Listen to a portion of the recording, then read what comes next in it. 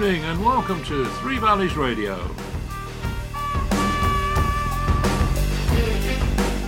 It's time for another football. Bloody hell.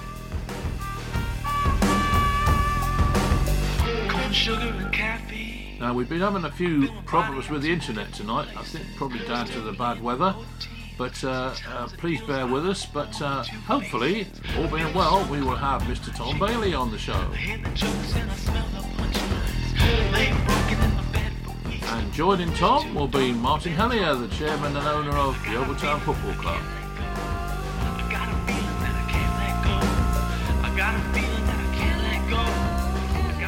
And not forgetting Steve Rutter.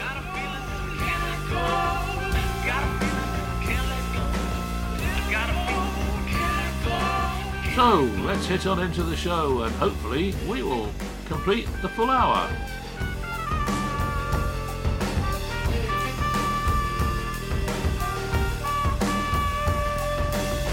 Well, good evening everybody and welcome to another edition of Football Bloody Hell. There's a different voice today. Mr. Pryor is unavailable, as is Mr. Hopper. So you're stuck with me today, Tom Bailey. And alongside me, I have two wonderful guests and hopefully a third joining us shortly. We will introduce first Mr. Steve Rutter. Steve, how are you doing? I'm very good, thanks, Tom. Looking forward to it. Good, good. I hope you weren't up as late as we were yesterday with the whole coach travel home. It was a long old way to go. Yeah, it was, wasn't it? And I know I wasn't up that late, but I watched the game on the television. Oh, it was a good game as well. We'll touch on that one in just a moment. And alongside me as well, at least for the first half hour, we've managed to snag just a bit of his time, is Yeovil Town Chairman, Mr. Martin Hellier. Martin, how are you doing? Good evening. Very well, thank you. Good, and it's wonderful to have you here as well. What we will hopefully have coming as well is Mr. Rick Hyatt. We will keep you updated on that one. So let's get into the main topic of things. Obviously, Martin, it's great to have you here. You were up at the racecourse ground with us all yesterday. What are your thoughts on the performance and the fact that unfortunately the cup run has come to an end? Any thoughts on the FA Cup and how it all went? Yeah, I mean, a lot of thoughts, really. I mean, the team themselves were very tight, I thought, well organised. You know, you get a lot of talk about Wrexham, Hollywood this and money that, but at the end of the day, you know, we're a National League South team going up against the almost top of League Two team, regardless of how they got there. I thought our team were glowing. I thought they looked great. A couple of little unfortunate ones. I thought the goal just before half time, part of me sort of feels like the players heard the whistle in their head before it really happened, at least psychologically. So perhaps that was a little slip. I thought it might have been more like a 2-1 game than a 3-0. It was good to be up there, and the circumstances in which we were up there in April were far different. The biggest thing for me, the absolute kind of humbling thing for me was, and I couldn't see the crowd because they were sort of our crowd, if you like, because they were 2 or 3 stands to the right of me, so you couldn't visually see them. But the chanting and the singing, when the full-time whistle went, and Coops and the team spent a lot of time on the pitch standing there sort of acknowledging them, and I think they were sort of fairly mesmerised by it because the singing and the chanting was incredible. And I think that's the difference between losing a game this season and losing one last season. I mean, 570 plus fans doing a near on 500-mile round journey on a Sunday night, treacherous weather, and to still support us like that was absolutely amazing. And we sort of had a lot of fun with it all weekend, you know, with the Audi stuff and the Caterpillars and Cuthberts and all this sort of thing. But it was the fact that, you know, you've just lost 3-0 and the crowd are chanting as if we've just literally won the FA Cup. So it was humbling and just a hell of a lot to take in emotionally in terms of that support. Yeah, when we were up there commentating, obviously we were there yesterday, myself and Gav. Just hearing, we were near the other end of that stand, and it was scintillating to hear the sound from over there, like even from the teams warming up. I believe it came across special. A lot on TV as well. It could be well heard as well. So it was, humbling is the only word for it. I mean, the level of support, and I think last year knocked out by Taunton right at the start, and this year, second round, and no one expects to go from what we were last season to literally, winning the FA Cup, and the stages that we've turned things around in are still beyond what we would have imagined. And it was a fantastic experience. And I know fans getting home last night, there was a lot of trouble on the motorway as well. So it was a long, long journey home. And even seeing the coaches lined up outside of Hewish that morning, it just blows you away. And I know it sounds like lip service, but as owners of the club, to see the level of support we've got now is beyond words, really. And Coop says it a lot as to how that positivity affects the players. And it's not lip service, it absolutely fuels that, that drive we've got and that ambition we've got. And, long may it continue. Yeah, Steve, as Martin mentioned, saying it came across quite well on the TV, as you said you were watching on the TV. I assume you'd agree with that sentiment. What were your thoughts on the game as well? Yeah, well, first of all, I think if you're going to get an away tie against the Football League side, which is not really a plumb sort of draw as such for a non-league team, you'd have picked Wrexham away because it's almost like a fairy tale game, and I think the supporters go up there knowing that Wrexham are this bit of a monolith at the moment, aren't they? They're a huge club with lots of investment, so the fans can go and really have a good day, but with the knowledge that Yeovil have got this fantastic FA Cup history. And that the teams, whatever team you put out, always seem to put on a display in the FA Cup because that's the history of the club. So I think from that perspective, I think it was as good a draw as you're probably going to get if you're going to get a league side. If you were away at Port Vale or Stevenage, you'd have probably been cursing your luck, to be honest. Wrexham away is got a bit of glamour to it, and it's a different game. But it did, it came across on their supporters were great. I thought our supporters were great. The commentary was that they didn't play as well as they have been playing in the league. But so they're maybe a little bit sort of more muted, but it came across as a proper cup game, a nice, great atmosphere, and some good football as well at times. Yeovil at 1-0 down probably had 3 great chances, and 2 great chances and a terrific free kick to get back in the game. And those are the small little things, like you say, you can see then just before half time, which sort of takes a bit of the steam out. But Yeovil came out again second half, played well again. Maybe Wrexham just sort of managed the game and didn't, and then obviously a little bit of a slip, lose his foot in, and they're clinical, score 3rd goal, and it looks like a far bigger margin than it really was on the balance of the game. I agree with Martin. A goal, if they'd gone down by a goal, it would have probably been a fair reflection on the way the lads played. So I can fully understand the supporters going and having a great time. And it would have made the journey home, even though they lost, it would have made the journey home a little bit more tolerable. Yeah, I think I'd agree with that as well. It definitely wasn't a 3-0 performance. And every single player out there gave it their all. And I think they've done everybody proud. So obviously, well done to everyone involved. And now we can just focus on the league, which we will be bringing you coverage of on Wednesday, where we get back underway with Bath City. Now, we've got a couple of questions for you, Martin. I'm just scrolling through where they are. Here we go.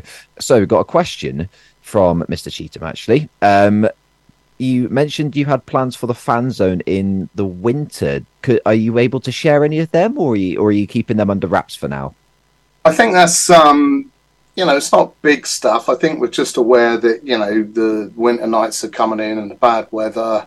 We inherited a few licensing issues from the last ownership with regards to, where you can put bars up and where you can serve alcohol and stuff like that. And Keith Weston, our stadium ops guy, who's absolutely superb, has forged such a great relationship with local authorities, police, and all that sort of thing.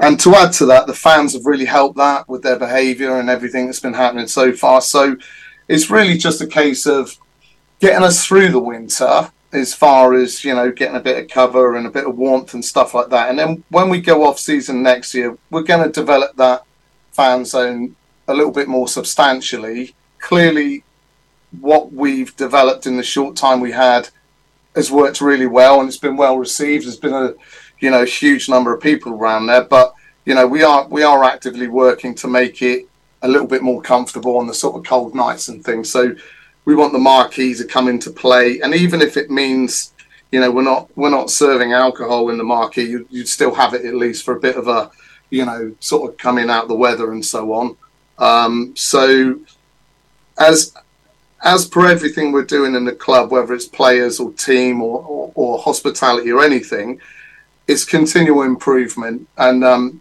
within a sort of realistic timescale, if you like. But we don't want to stand still. There's still a lot to do, and it seems what we've done so far has helped a lot. Yeah, we just want to develop that a bit further on. So it'll be a little bit that gets through the winter, and then next season, hopefully, it'll be far more of a kind of a decent, solid fan zone area. So yeah, we've got we make a list of the things that we want to do off season and the little things we want to do in between. So, but it's just continual improvement. So, we thank everyone for their patience as well during that. Yeah, and well, I certainly look forward to that. I mean, I spend a lot more time in the Screwfix stand now I'm commentating, but any chance I do get to go up there, it always looks great, and I'm looking forward to see what happens in the summer. Steve, I don't know if you get much chance to go up there, considering you're usually abroad, but I don't know if you've been to the fan zone yet and what you think of it. No, I haven't actually. But listen, I think football's moved on massively now, and like the 90 minutes isn't the be all and end all. The stadium's there as a resource to be used for the business to make money. And whether that's Monday to Friday or whether it's maximising revenues on a match day, you've got to think a bit outside the box, and you've just got to make, as best use of the facilities that you can. So anything the club can do to generate revenues that can be ploughed back into, helping the football team, which is ultimately is what everything's all about, putting the best team on the field. They've got to be good ideas, and certainly like, what I'm hearing is that people enjoy it. There's a great atmosphere. It's almost like the Americans when they tailgate, don't they, before any major sporting event. People are there hours beforehand, and it's a way of drawing more people in and getting a closer association with the club. So all those little things, just another tick in the box on the way to giving people a better experience. It was certainly one of our sort of things we wanted to do when we went in. There was a huge amount of talk before we got the club of the lack of match day experience, and I think a rival or a similar podcast service in the area that do a survey and they rate it across how's the manager doing, how's the match day experience, how's the whatever, and we were able to compare what fans thought of the match day experience back in April to say last month, and certainly going by that, it's made improvements, and it is, Steve's absolutely right that it's no longer the 90 minutes. It should be a day out. It should be, from whenever we open at say 12 to whenever we, sort of see the last ones off it, I don't know, 6 or whatever it is. And if we're not doing that, someone else is providing that for them. So better than we do, really. Yeah. And the other thing as well is it buys you much more license if things aren't going quite as well on the pitch. Because that happens. You can have the best side and things just go wrong. Football chemistry is really difficult, and the smallest little thing can be you suddenly lose a player or you lose a game. But when the stuff around the club is a better experience and people enjoy the engagement more, they're more tolerant of things going wrong on the field because they still have this association. It's our club. We go there for more than just the football. Yeah. So I think it's massive. And maybe years ago, people just turned up because it was the only show in town, wasn't it? People would come in from the villages and watch us at the old Hewish, and that was the only event happening. But now there's so much to compete with it. You've got to give them an experience over and above just the 90 minutes. Totally. Yeah, if you don't give them the respect, I mean, as I've said before, any other business, any other retail outlet or business which relies on consumers, you can't shortchange them, or long term it's going to affect you. And crikey, we saw 10 years of long term how it affected the club when you treat fans in a certain way. So yeah, you just can't shortchange them in that respect. I agree. I think it helps as well, adding to the show, is that even on the pitch they've got something to get excited about for the 90 minutes. So it encourages even further. You get to add to the show with a good bit of football and well, at the moment usually a win, so it's always a bonus. Do you have any questions from Mark regarding reinforcements for the squad in the upcoming months? Obviously, with Christmas being a busy period for everybody, does he have any ideas on what he may want on his Christmas list? Again, really, like we've done at the start of the season, it's the sort of thing where when he has those ideas, he'll come to me. Other than that, he knows it. The difference being is he can begin that thought process before coming to me, knowing that he has that, say, free reign, but that those parameters in which to work. And the thing with Coops is he'll always have a clear rationale and a justification as to why he wants to do that. So it's not a kind of wild, speculative, chuck a load of money at something. In fairness to Coops, he's always, with every player that we've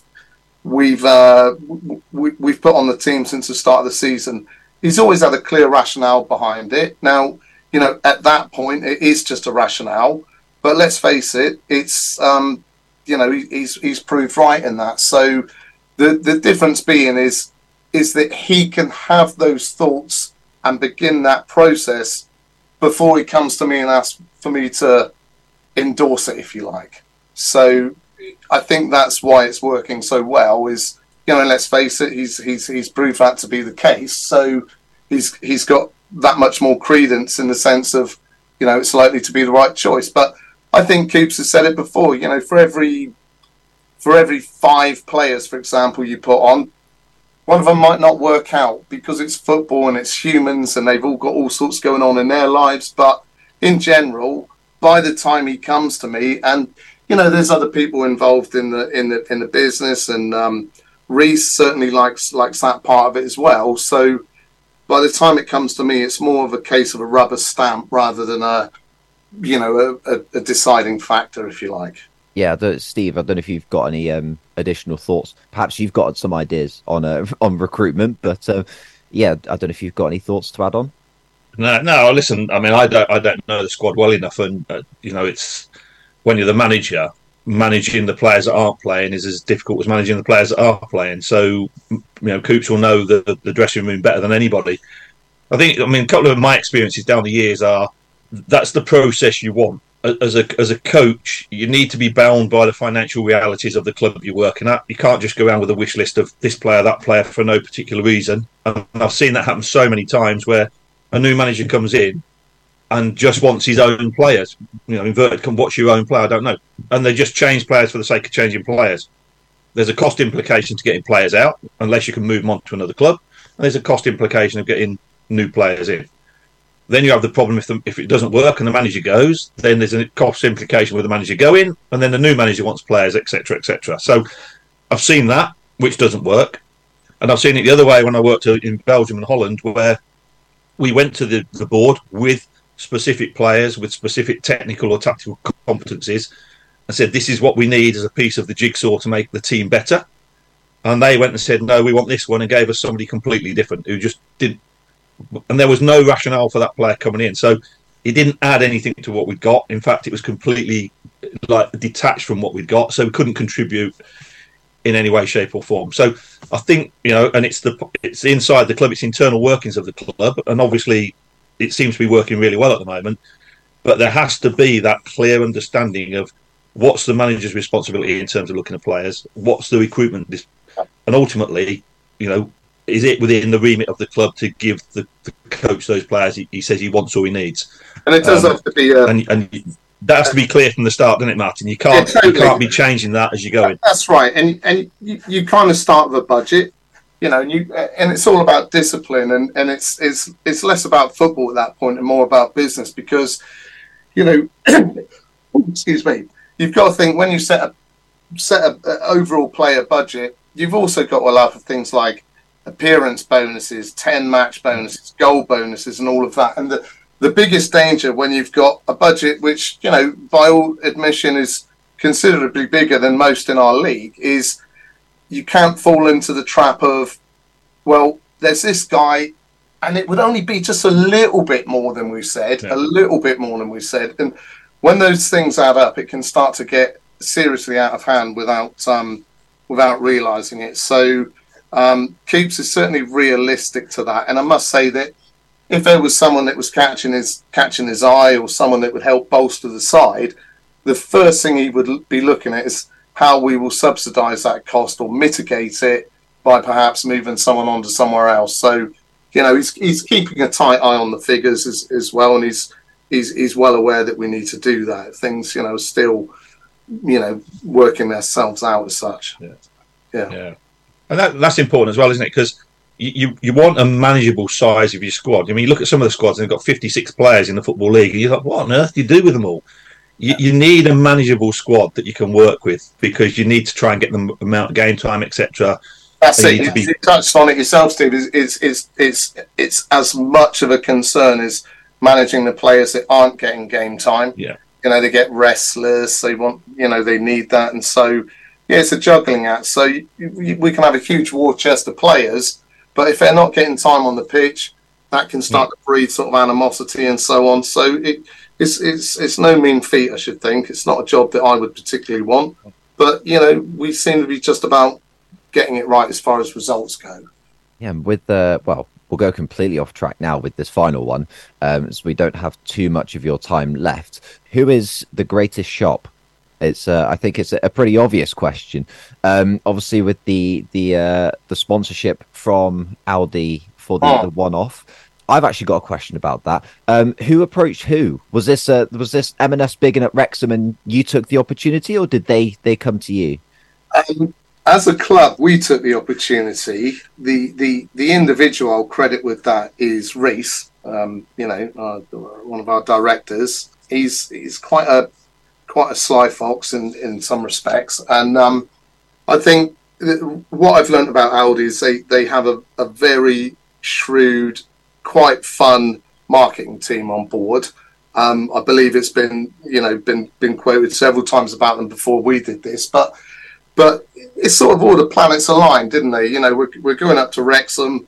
Marks and Spencer have just formed this new partnership with Wrexham. Obviously, a lot of news in the past about this Cuthbert and Colin sort of cakes and so on. So it was an opportunity to have some fun.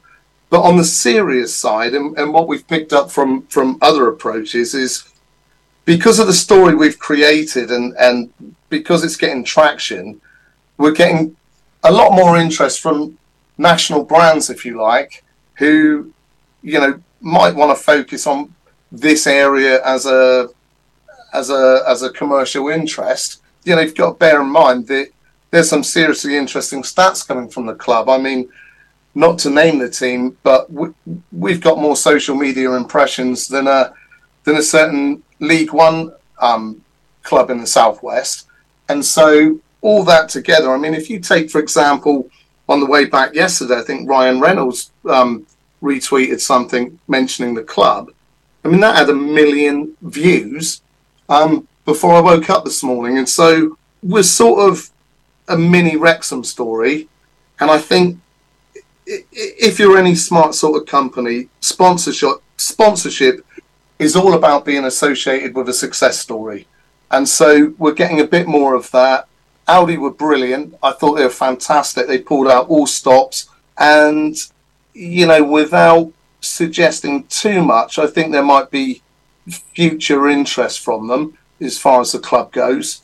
And to be honest with you, I think they got some pretty amazing exposure from it themselves. So I would have thought it added up. And that's not to say that we don't value every sponsor we've got in the club and local companies and things, but it gets that traction and it gets the attention of bigger brands, which of course suits the club, suits the fans, and suits possible ambitions moving forward. So it's the sort of thing we want to develop with other companies. So I think Marks and Spencers were a little bit more magnanimous about the whole thing. whereas Aldi perhaps a little bit cheeky, and I like a bit of that, and I think we all enjoyed it. But yeah, it shows that you're a National League South team with a practically an international brand on the front of the shirt. It's pretty amazing stuff, really. So I think they're just enjoying partnering with a club that's the turnaround and where we're going is quite infectious, to be honest. So hopefully there'll be a bit more of that. Yeah. Thought it was quite fitting having Aldi sort of a well-known cheaper supermarket as part of the underdog side, and then the big money bag Wrexham having the fancier M&S. I thought it was quite fitting. Yeah, I think it was a really great bit of work, and not only that, I think the Aldi logo actually looked pretty good on the front of the shirt as well. So if they want to come back, then by all means go for it. Yeah. I'm not sure how much more we've got of your time. I don't know if Steve, you've got any last words for Martin before he heads off?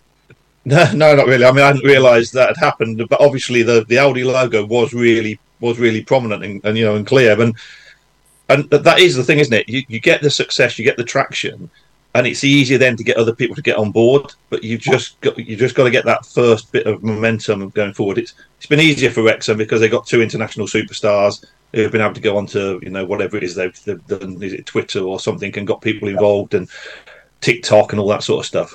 And like you say, it's like a mini version of the same thing, but people want to be associated with success, and it's much easier to sell the product when it's successful. That's it. And it's a business that I bought, and it is a business, and turning it around for the fans, the feeling, the personal feeling, and the gratitude. It's all very humbling, but if off the back of that we can attract some serious kind of sponsors and move it up a couple of notches, then it just helps to bolster our sort of strength and our sustain the club. So they all seem to be coming together, sort of nice sort of speed together. So it's great. And with that, I think we've come to an end with Martin's time. So Martin, thank you very much for coming on for this first half hour. It's been a pleasure to speak to you once again. Thank you, and again, as I always say, thanks to all the fans and the support. And it's a continual journey, and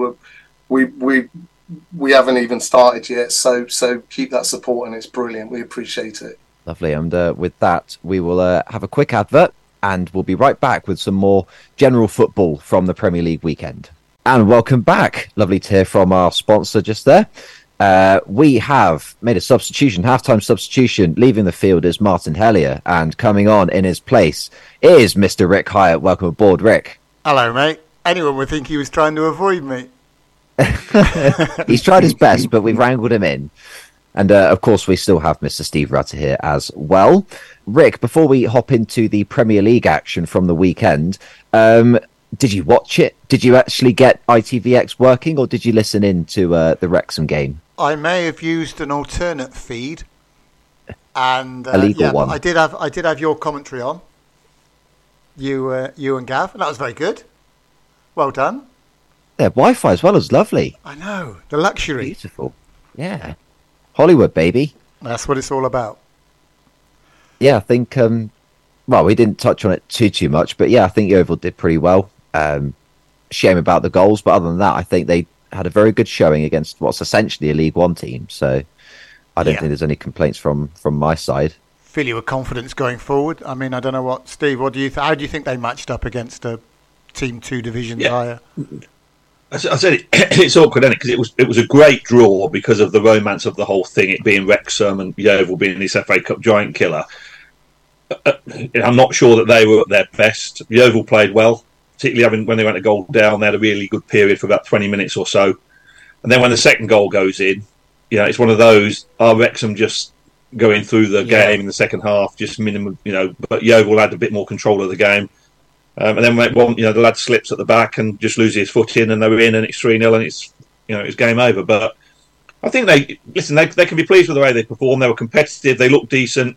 They looked like they knew what they were doing. They were playing to a plan. And like you say, it bodes well going forward because they're not going to meet any other side in the league anything like the quality of Wrexham, are they? Let's be honest. They're going to, Wrexham are in a league of their own, really, even where they are. So in the division they're in, they're one of the big fish in that division, aren't they? Yeah. So really, it was a free hit for Yeovil. They could go, they could play, they could enjoy the day out. And like we said, if you're going to get drawn away against a league side in the second round of the FA Cup, then better it be that somebody like that, with all the attention, than with all due respect, you're away at Cambridge United or you're away at, I don't know. Well, it's a better draw. Colchester United or somewhere. Yeah, at least it was a draw. It's a better draw than they would have got in the third round, actually. Yeah, probably. Yeah. Media-wise and attention-wise, so they got the best of that. It squeezed everything out of that FA Cup run they could have done. It's just the biggest disappointment, and I can tell the thing that's most disappointing listeners of Three Valleys Radio is had it gone to a replay, we would have had the home FA Cup commentary team, and that would have just assured a victory, don't you reckon, Tom? It would have topped it off. I think it was Gav's fault. It's what the public wanted. For the people. Right, we will hop into the Premier League action. I'm not sure 100% how much time we have, so we're going to go in a bit of a higgledy-piggledy order. We will start on Saturday, though, with what was actually predicted pretty well as being one of the first on match of the day. It was Burnley 5, Sheffield United 0. Now, I think a lot of us saw a Burnley win coming, but I don't think we saw quite this coming. Of course, this has also led to the sacking today of Paul Heckingbottom. To be honest, I'm impressed he lasted past the 8-0. So I think a 5-0 is pretty much the final nail in the coffin. Rick, what are your thoughts on this, devastation for Sheffield United and an impressive performance for Burnley? It's inevitable, isn't it, really? It's one thing losing 8-0 against... It was Newcastle, wasn't it?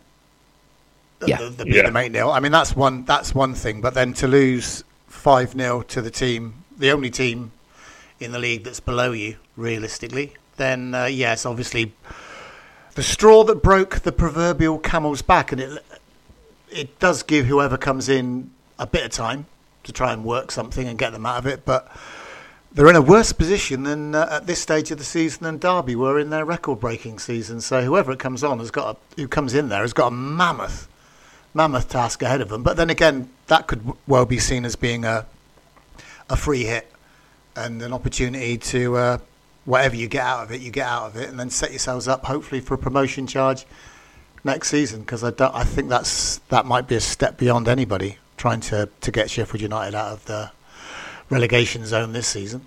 Yeah, and Steve, I saw that. Well, at least on social media, the early rumours are that Mr. Chris Wilder could be making a return to the dugout following his somewhat dismal spell at Watford. Would you say that's probably the right move for them? Go back to familiarity? Of course, he brought them from League One to the Premier League in his original stint with the club. Listen, in the pre-season, they sold their two best players. They sold NDA to Marseille, and they sold Sander Berg, ironically, to Burnley. Which probably told you everything about Sheffield United's season in the Premier League this year, whoever is in charge. I've got into this habit now of saying you could put Harry Potter in charge and he would still have a job on his hands. And that's the reality, I feel sorry for Paul in a way because it was inevitable they were going to be near the bottom of the table. I think the nature of the defeat and the fact that it was against Burnley, who were the only side below them, hadn't won a home game all season. Their first home win of the season as well. But you look at the money that Vincent Kompany's been able to spend at Burnley in the contrast to the money that's been spent at Sheffield United. And ultimately, Burnley are going to perform at some stage. Sheffield United confidence will be rock bottom. So as soon as they go 1 goal, 2 goals down, then unfortunately they've just got, no resolve within them. Changing the manager, will it make a difference? Historically, evidence would suggest that no, it doesn't make any difference whatsoever. You don't reckon they're going to manage to pull away then? Sorry? You don't think they'll pull away from it, whoever comes in? No, I don't think so. I mean, listen, it happens every now and again, but they are real outliers. They're real unusual circumstances. If you're down there at this period of the season, in the way they are, with the players they've got, it would take something miraculous for them to get out of trouble. Moving on from that, from one team, well, two teams that are in trouble currently, to another who could well be in trouble come the end of the season, was Brentford finishing 3-1 winners against Luton. I was rather busy on Saturday, so I didn't get to see this, but I see that Luton had a bit of fight in them, it was 2-0 down, got a goal, and then 5 minutes later, they were kind of put back in their box with the third. Steve, we'll stay with you. Do you see sort of light at the end of the tunnel for Luton at all? I mean, 3-1 away to Brentford isn't an awful result in the grand scheme of things. No, and I've obviously got a vested interest because I worked there for a season, and when we went from League One to the Championship. The only difference for me with Luton and any other club that goes up is that the people that run the club have a real clear idea of who they are, where they are, and what is potentially going to happen to them over the next 12, 18 months. They will be perfectly okay if they get relegated. They'll be like Burnley were with Sean Dyche. They'll be in a better position to come back in the following year. Can they stay out of it? Possibly. Have they really got Premier League quality from back to front? No. But there are some other sides that are struggling as well. And what they've got is a real sense of unity within the club that might just get them enough points. Rick, I don't know if you've got anything to add to that. I'm not sure if you're like me and being a big fan of Neil Maupay, but he got himself on the score sheet on Saturday. Who'd have thought? I mean, the thing that strikes me about Luton is very similar to Burnley. I think it's unlikely that whatever happens, Burnley will sack Vincent Kompany, because I think, like Luton, they've got a plan, and it's a plan for the future, and it has probably allows for them to get relegated this season and potentially come back stronger. So I think of the three promoted teams, the one that was most likely to, the one that seemed a bit rudderless was Sheffield United. But I think with Everton, which we may well go on to, getting a win, Luton and Sheffield United are really sort of like relying on somebody else being dragged into that at the moment. So, yeah, difficult times for Luton. But like Steve says, I think they've got a master plan, and this may well be part of it. Yeah, it may well be a team that I thought was going to be down at the bottom as well, and in fact are not. Is Wolves, who travelled to Arsenal and fell to a 2-1 defeat. Rick, your favourite man, Mikel Arteta, obviously masterminding another win. I did see that Wolves actually had their keeper subbed off in the 23rd minute with an injury, so hopefully Jose Sarr's okay. But comfortable 2-1 victory, top of the league, all things going well for Arsenal at the moment. Well, technically that was a draw, wasn't it? Because Arsenal won the first half and Wolves won the second half. So to my mind, that's a technical draw, isn't it? Is that how football works now? No, it doesn't, unfortunately. Arsenal looked immense in the first 20 sort of minutes, and then they sort of took the foot off it and let Wolves back into it. And come the end of it, from what I saw, they were sort of hanging on a little bit for the win at the end. So Gary O'Neill continues to do a decent job, but if I was an Arsenal supporter, I'd be a bit disappointed after that start that they didn't go on and capitalise on it and get three or four, because they looked very much in control of the game up to that point. Steve, I don't know if you've seen Match of the Day or any highlights at all from that. I don't know if you've got much to add to that one. Yeah, only that managers do things in the games, that change the momentum.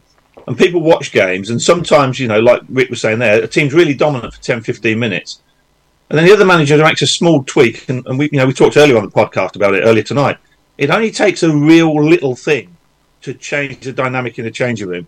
And it only takes a small, subtle adjustment to make a difference on the field. Suddenly, somebody can't get on the ball and get turned to play forward anymore, and the speed goes out of their attacks. So, as much as you might say, well, when you're dominating, you should go on and score 3 or 4, the purpose of the other team is to stop you doing that. So maybe there's been a little bit of a tactical adjustment there with Gary O'Neill. Maybe he's just changed the shape of his players to stop Arsenal getting through them as easily.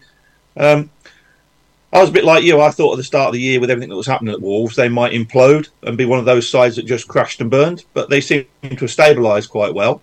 And I'm just looking at the table here. You've got Sheffield United, Burnley, Everton, Luton, Bournemouth, and then Forest. And then after that, you go up to sort of like Fulham and Wolves. And I can't really see any of them getting dragged into a relegation battle, if I'm honest.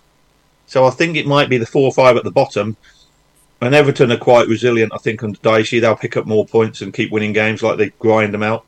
So there's probably Bournemouth and Forest might be the other two that might just get dragged back down there with Luton, Burnley and Sheffield United, I think. But I think Wolves will be fine. Yeah, they certainly look it. And, another impressive performance from Gary O'Neill's side. A less impressive performance, we could say, came in the 8 p.m. kickoff, as Rick sort of looks a little bit exasperated, where Newcastle defeated Manchester United by 1-0. Steve, we'll stay with you because we're going to save the best for just a moment. I was half watching this one, I'll admit, but every time I looked, it was pretty toothless from a United perspective. Would you agree? Yeah, I think so.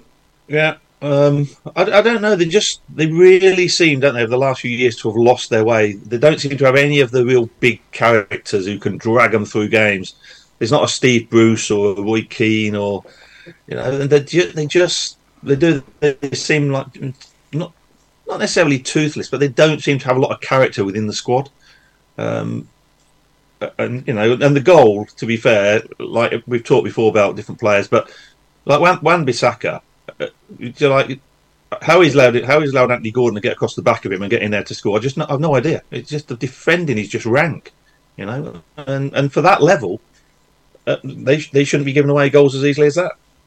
Rick, as the resident United fan here, give us your thoughts, basically. It's the first time ever in my life I wished Adrian Hopper was here. Doesn't happen very often. But I think as much as the scoreline actually flatters United in that scoreline there, they were far worse than 1-0 behind Newcastle. And it's just, after a couple of reasonable performances, United take their foot off the gas again and just didn't turn up. Just really did not turn up. And it's a sad state of affairs when the only two United players that really came out of that with any sort of a credit were Luke Shaw and Harry Maguire. And they've been trying to sell Harry Maguire for most of the season. And you take the captain's armband off him, and all of a sudden he starts playing like a captain, which is quite bewildering. But I think that Anthony Martial is a lost cause. But if I was Rashford, I would be having a look round at myself and having a word with myself and thinking, what have I become? Because somebody put something on Twitter earlier on today, basically of his performance and his arm waving and his lack of effort, his lack of tracking back, his lack of anything. And he doesn't. It's like a minute and a half, and he doesn't come out of it very well at all. And from a lad who's just signed a contract worth allegedly about £300,000 a week, the least you expect is him to put a shift in, and he just wasn't. He wasn't there. The best United players were just above average. The rest of them were mediocre, and those two up front were so poor, so far away from what was required. It's embarrassing. It just nails home again. I know it's easy, and it's a bang that I particularly keep drumming about the owners and the structure of the club and everything. But Kieran Trippier was coming back to this country. He's a United supporter. His family are United supporters. And the United board decided that he wasn't worth that investment. And you look at what he's doing at Newcastle now. And Steve was saying about the characters involved.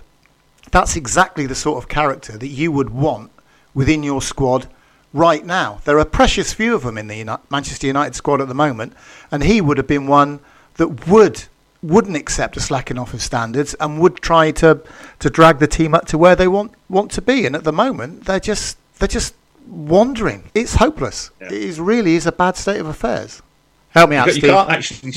No, I'm not sure there's anything else to say, because you can't actually see that they're moving in any particular direction. Yeah, you looked at it, and when Ten Hag came in, he got a really good record. And the one thing about Dutch coaches is they're very, very direct about what they want. And almost offensive at times because they're so blunt, pertinent and to the point. Yeah. And maybe he doesn't want characters in the changing room, because maybe he doesn't want people that are going to challenge his authority. But if he's not going to have that, Steve, doesn't he? Again, it's another thing that Dutch managers seem to have, is they have this whole thing of a structure and a way of playing. And that's the one thing that the side doesn't have. You don't see that either. No, you don't see that either. And the reality is, I think when you're in Holland, even at a club like Ajax, you can get away with it, because a lot of the players are younger. A lot of the players will be Dutch, and they'll play in a certain way. They'll come up through the academy, and you can integrate one or two players into that, and they can, you can almost robotically tell them what to do. It's like very high speed. It's the same system, but it's just at a different level, isn't it? It's rather on a youth level. They're playing the same system, but it's senior. Yeah, absolutely. Level. But in the Premier League, when you're coming up against the best players in the world, you've got to have players who can make decisions in the heat of the game. Who've got to be able to go off off kilter slightly and make a decision because they see a problem that hasn't been preempted by the manager or the coach or whatever. They don't seem to have anybody that wants to take responsibility when there's a problem to say, hang on lads, we need to do this, sort this out. They were so easy to play through. They never recovered. They got stretched, and like you say, you don't know what they're trying to do defensively. You don't know what they're trying to do in attack. They go 2 goals up away in Galatasaray, and then manage to lose a 2-goal advantage. Go 3-1 up and lose it again. Go back to 3-3. And it's just like week after week, there's just another problem, and I can't see they've made any progress at all. They've just got different players. Yeah, I mean the only hope as a Manchester United supporter is if Ineos are coming in, hopefully in the next week or two, then maybe, and Radcliffe is supposed to be taking over the football side of the club, then maybe there will be a structure put in there moving forward, and hopefully he'll get some people in, some football people in, making decisions, and that'll hopefully point things in the right direction. But the saddest thing about Manchester United, and the thing that really exemplifies the situation they're in at the moment, is Anthony Martial is 7 months away from being eligible for a testimonial, and he should have been out the door years ago. So that's where they are. Move on, Tom. Talk about something nice and exciting and cheerful.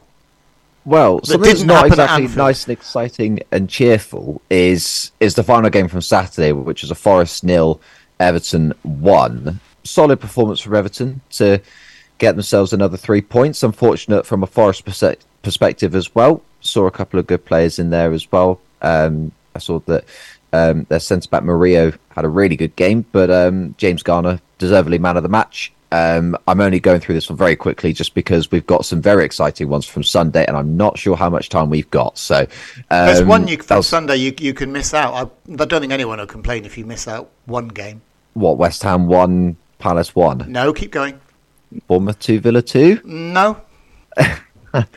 Go on. Okay, we'll start it. Right, Liverpool 4, Fulham 3. Jeez. What a game to start with. I mean, the goal from McAllister, the free kick that I feel is harshly given to Bernd Leno as an own goal, but what a strike it was. This game had everything. Goals, goals, goals. If only Mr. Pry was here. Steve, what were your thoughts? A terrific game. I mean, for a weekend of entertainment, it was terrific, weren't it? That game, the Tottenham Man City game as well. It is an own goal because if it doesn't hit him on the back, it's not going in. Because when you watch the trajectory of the ball, it's coming back out into the field of play. So he's not going to score unless it hits the goalkeeper. So it is an own goal. As much as Trent wants to claim it, I'd say to him, well, get it 6 inches lower, Trent, and you'll get it next time. But not a bad strike, but a great game. And everything that's brilliant about the Premier League and English football. Cut and thrust, attacks at either end, lots of goalmouth activity, and a last-minute winner. So really, it did sum up the joy of English league football.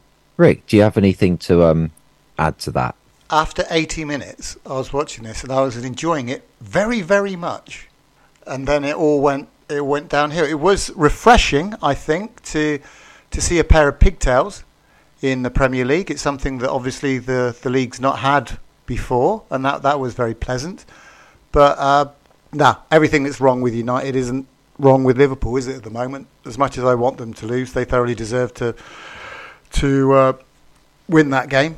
Although Fulham, fair play to Fulham. I did say quite flippantly on the prediction show that they were going to win 2-0, and then they turned around, they very nearly pulled it off for me. I'm just glad that I was poised to send you a WhatsApp message. I'm just glad I didn't. There was a reason I only predicted a 2-1. It was going to be a close game. I just didn't expect it to be this many goals. Yeah, for some reason Fulham always do well against us. I mean, both games they played against us last season, they were good. I mean, they drew with us at home and then gave us a good game at Anfield in February, March, whenever it was. So I never liked playing Fulham, despite their table position saying they're not quite at the races. Two teams that were Manchester City and Spurs. On the coach home, we were just hearing the end of this game and, drama from the 15 minutes that we had. So I don't know what it looked like from a TV perspective, Rick. It looked like Spurs had thrown it away and then got back into it. I mean, it was the most un-Spursy performance you could ever imagine, to keep fighting like they did. And as much as Ten Hag hasn't got a style of play at Manchester United, Postecoglou has got a style of play at Spurs, and they all seem to be buying into it, and they're all playing for him, and fair play to them. I think it's Hopefully, I mean, the processes are in the wheels seem to be turning at the moment for disciplinary action against Manchester City for their performance around the referee, particularly Haaland, who certainly is the ugly side of professional football at the moment. But I mean, fair play to Spurs. They kept going and got something out of a game that I think 99% of the viewers didn't think that they were going to get out. I look forward to the 100k fine that he gets for shouting the F word at Simon Hooper twice. I mean, if that's what Van Dijk's going to receive, then I'll be disappointed if Haaland receives anything less. Yeah. But you never know. I suppose we'll wait and see on that one. Steve, what were your thoughts on the game? Again, I mean, a brilliant advert for top-level football. And everything done with pace and quality, and even the final goal, the quality of the cross and the way Kulusevski gets across him and the header back into the near post, brilliant. And Ange Postecoglou said at the end, it's a shame if a game of that quality, at the end, all people are talking about is the refereeing decision. Yeah. But I have to say, it was shambolic. You've had the incident in the Champions League the other week, didn't you, when the referee's been stood down, one of the officials has been stood down. The VAR official's been stood down. Yeah, VAR official's been stood down. This referee clearly waves play on, and then when they get the advantage, blows the whistle and calls it back. I mean, it's just an unbelievable decision. Do you think he did that because he saw it was Jack Grealish and thought he's got no chance of scoring? Thought he couldn't outrun him. Yeah, save him the embarrassment. And you can't necessarily condone what's going on, but the way they respond and that. But I genuinely now, hand on heart, I think that somebody has to do something about the standard of officiating at the highest level. If they're going to talk about spending all this money on referees and VAR and all that stuff, then they better start getting it right instead of getting it wrong week after week after week.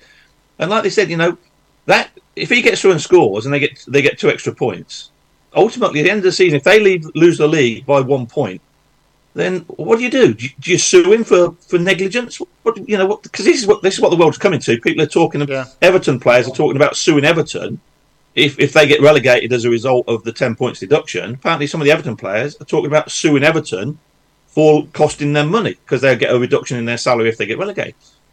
Football's gone too far down this route now. I think we really have to get to the stage where we give the referees back the control of the game. Let them make decisions. They'll get some wrong. There'll be much less of a hoo-ha about it if it's not scrutinised and picked to pieces and the bones picked dry, basically. But because it was always going to be the talking point because it was a shambolic decision and has no bearing in the laws of the game. Why he would do it, I've no idea. Well, there's 2 games like that we've just discussed, and yet what's the thing that we're talking about? Flipping VAR again, isn't it? It's ridiculous.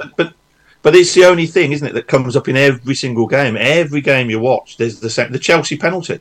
I mean, I keep going on about this. It's a bit of a bugbear, but the rules say that VAR should be used for clear and obvious errors. That's what they seem to have lost, isn't it? Now they're micromanaging it. If you've got 4 punters sitting there talking about it, and 2 are saying it's one thing, 1 saying it's something else, and 1 saying he's not sure, then by definition it's not clear and obvious. Absolutely. Because clear and obvious would be all of us sitting there saying, that's a penalty.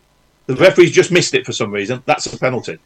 And they've got themselves in such a hole now that every time they make a big mistake like this one, which could be game costing or it could be title costing at the end of the season, it is going to get absolutely scrutinised and the referee's going to get lambasted for it. The daft thing about that particular one is it's frustrating sometimes when there's an offside, but they let play out and then call it back. So in this instance, wouldn't it have made sense if he had just let play? I don't see there's any reason where the advantage, City got more of advantage from a free kick than they did that. If that bit of play the pass hadn't gone to Grealish and it had just fuddled out into touch for a throw-in or something, then call it back and give them the free kick. Absolutely, which is the purpose of allowing advantage. Yeah. But he's actually waved play on. Yeah. And you see him gesticulate play on. Yep. Then after he gets the pass away and he's in, he can see his 1 versus 1 running onto and he blows his whistle and it's just unbelievable. Because even if he'd thought there was no advantage, at least let it run out and then call it back for the advantage. Why he had to stop it at that point, only he knows. I don't know. which is a shame because, like Postecoglou said, it was a terrific game. Rick's absolutely right. Tottenham of yesteryear would have just collapsed and fallen apart. They've shown some real underbelly, real resilience. So yeah, another great game, but just unfortunately left with a bad taste at the end. And with that, VAR chat is done for the day, hopefully. We will move on quickly to the Chelsea-Brighton game because, wow, Chelsea got a win. That's not something we've said too often this season, and against a good team in Brighton as well. Steve, I mean, there's a red card for Conor Gallagher in the first half as well, so 45 minutes for 10 men and beating Brighton is no mean feat. No, it wasn't. And to be fair to Brighton, they've not lost their way, but he's making lots of changes week on week. Different players coming in, different players going out. They're still playing the same sort of style. Didn't do it quite as well, and to be fair, didn't really take advantage of the extra man. But then, like you say, you say VAR's finished for the day, but the penalty goal is given against James Milner. I just can't fathom it. It's a different world. But Chelsea don't care because they won. Talking about the VAR, just briefly, I was a podcast I listened to during the week, and they said that initially when it was being mooted by FIFA to bring it in, it would probably only be used once every 3 or 4 matches, and it was just for clear and obvious errors. Well, what we've got is completely different to that. So if it was just once every 3 or 4 matches and it was just for clear and obvious errors, then I don't think anyone would be complaining about it. But yeah, Chelsea. I thought, is that the best game that Fernandes has had for Chelsea, do you think? Probably. He's got 2 goals. One was a penalty, but 2 goals is no mean feat. Yeah. And one he just got nicked to, didn't he, in the first half? He just tried to get on the end of a cross and the defender just got across him and cleared it, so he got into the penalty box plenty of times. But that is the joy of Chelsea. Where was VAR when Maradona punched that ball in the back of the net? I know. If we could go back in time. Now, there's a clear and obvious error that everybody in the world could see, apart from the referee. Could use it for that. Yeah. We've had too much VAR. We're now re-refereeing games from the 1986 World Cup. Yeah. Gascoigne's tackle against Nottingham Forest. Yeah. Was it a foul? Might have cost us the 66 World Cup, actually, if we're going back that far. There you go. Sorry, Tom. It's all right. We've got a couple of minutes left to just cover the final 2 games. I don't want to touch too much on Bournemouth because I was wrong again. Bournemouth drawing 2-2 with Villa. Took a 90th minute equaliser from Ollie Watkins. Is Areola coming round your house for Christmas dinner? Because you've tried to get him on the dole since the middle of October. It's I can't comment on that one, but it's look, they're proving me wrong. Fair enough. And I mean, Dominic Solanke, another goal, so impressive from them. Mm-hmm. And well, the final game was the West Ham 1, Palace 1 game. Of course, the one game that was shown on TV from the 2 o'clock selection, typical of the Premier League. Doesn't look like too much actually happened in that one. Obviously, the early goal from Kudus before it was Odds-on Edouard getting the equaliser for Palace. A couple of substitutions. There really wasn't much to go off in that game, so deservedly last on match of the day, I'd say. Great first goal, though. I haven't seen it, but great diagonal pass. Set it back. Kudus runs onto it. Just one touch finish. He's had a good couple of weeks, hasn't he? Kudos for West Ham. He's good certainly looking a good player. You got to give him kudos where it's due. Have you turned into Dave Pryor in his absence? There's absolutely That's why he's not here. I've actually consumed him. This is the reason that he's not here. He's had that written down since the start of the podcast. I'm going to shoehorn that one in. Going to get it in somehow. Here it is. Boom, boom. There you go. And on that wonderful note, I think that's time to wrap it up. Of course, if you can't wait, well, you can wait until Wednesday because you've got 2 options. We've got Football Bloody Hell coming on Wednesday. Alternatively, we have got live coverage of Bath City hosting Yeovil Town, where myself and Mr. Paul Thorpe will be back in the commentary box. So feel free to join us for that one from 7:40. I think all that's left for me to say is a very big thank you for Mr. Steve Rutter. Thank you for coming on. Cheers, mate. No problems. And a big thank you to Mr. Rick Hyatt as well for stepping in for the halftime show. Always a pleasure. Well done, Steve. You did the whole hour. Well done. Not got the stamina for it myself. And I'm still awake. Still going. He's still going. And it's, a thank you on behalf of Martin Helly, although he said that earlier, and a thank you from myself. Feel free to join us again on Wednesday for another edition of Football Bloody hell.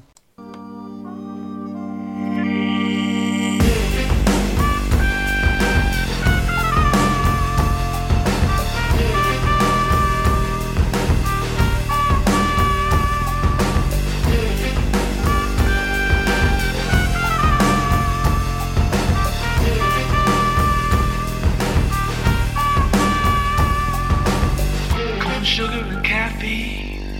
I feel my body in two different places. I'm still playing for both teams. Sometimes it feels I was born with two faces. I feel the smoke climbing down my cheeks. I hear the jokes and I smell the punch.